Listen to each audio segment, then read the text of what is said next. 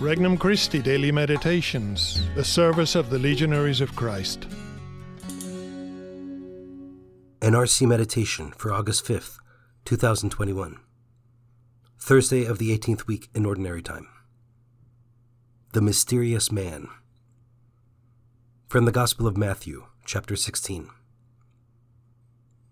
Jesus went into the region of Caesarea Philippi, and he asked his disciples, "Who do people say that the Son of Man is?" They replied, "Some say John the Baptist, others Elijah, still others Jeremiah or one of the prophets." He said to them, "But who do you say that I am?" Simon Peter said in reply, "You are the Christ, the Son of the living God."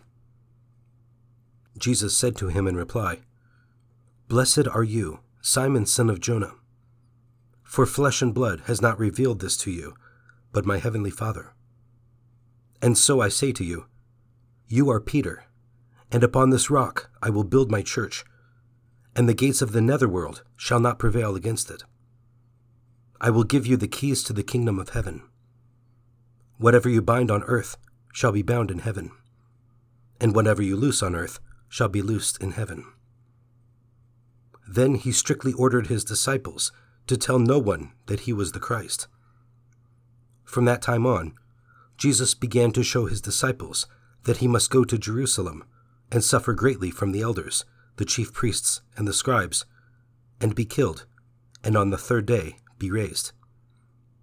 Then Peter took Jesus aside and began to rebuke him. "God forbid, Lord, no such thing shall ever happen to you." He turned and said to Peter, "Get behind me, Satan. You are an obstacle to me. You are thinking not as God does, but as human beings do." Introductory Prayer. Lord Jesus, I believe you want me to have faith in you, faith that hearkens to your words without any second guessing. I hope in your words, not relying solely on my own strength or reasoning. I love you. You continue to astonish me by showing me that your ways are not my ways. Petition. Lord, may I know you personally through faith and a generous imitation of you. First reflection. Partial knowledge. We acquire knowledge through experience.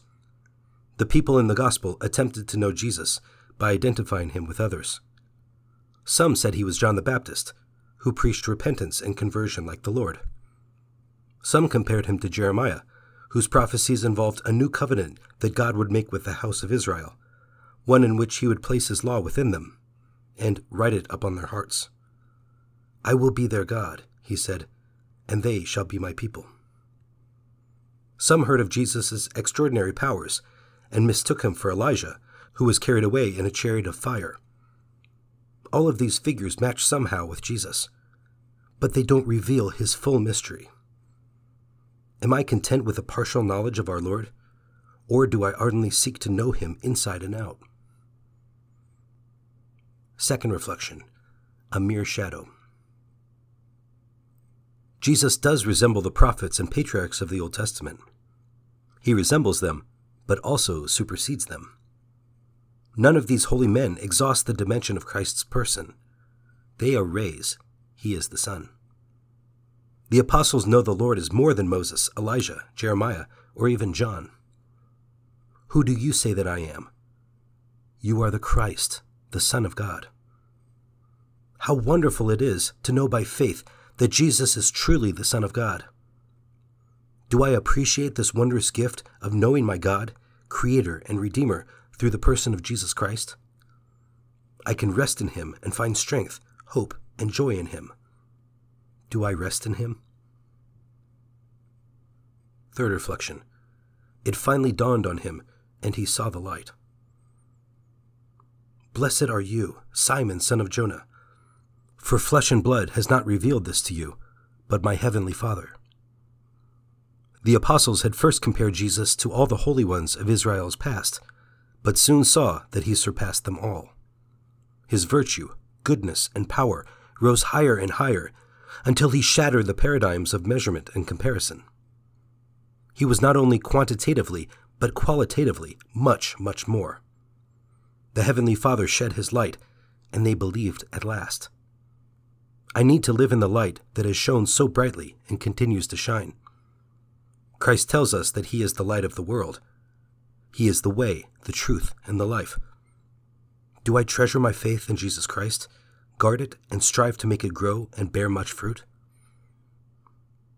Conversation with Christ. Lord, in my reading of the Gospels, I come to admire you exceedingly, but only grace can allow me to believe. Only grace can strengthen my faith and allow me to understand and see things the way you do. Give me the gift of faith, so I might rise above those limits and come to know you as my supreme good. Resolution. Today I will pray for the gift of faith for those who don't believe. For more resources, visit regnumchristi.org or download the Regnum Christi English app today.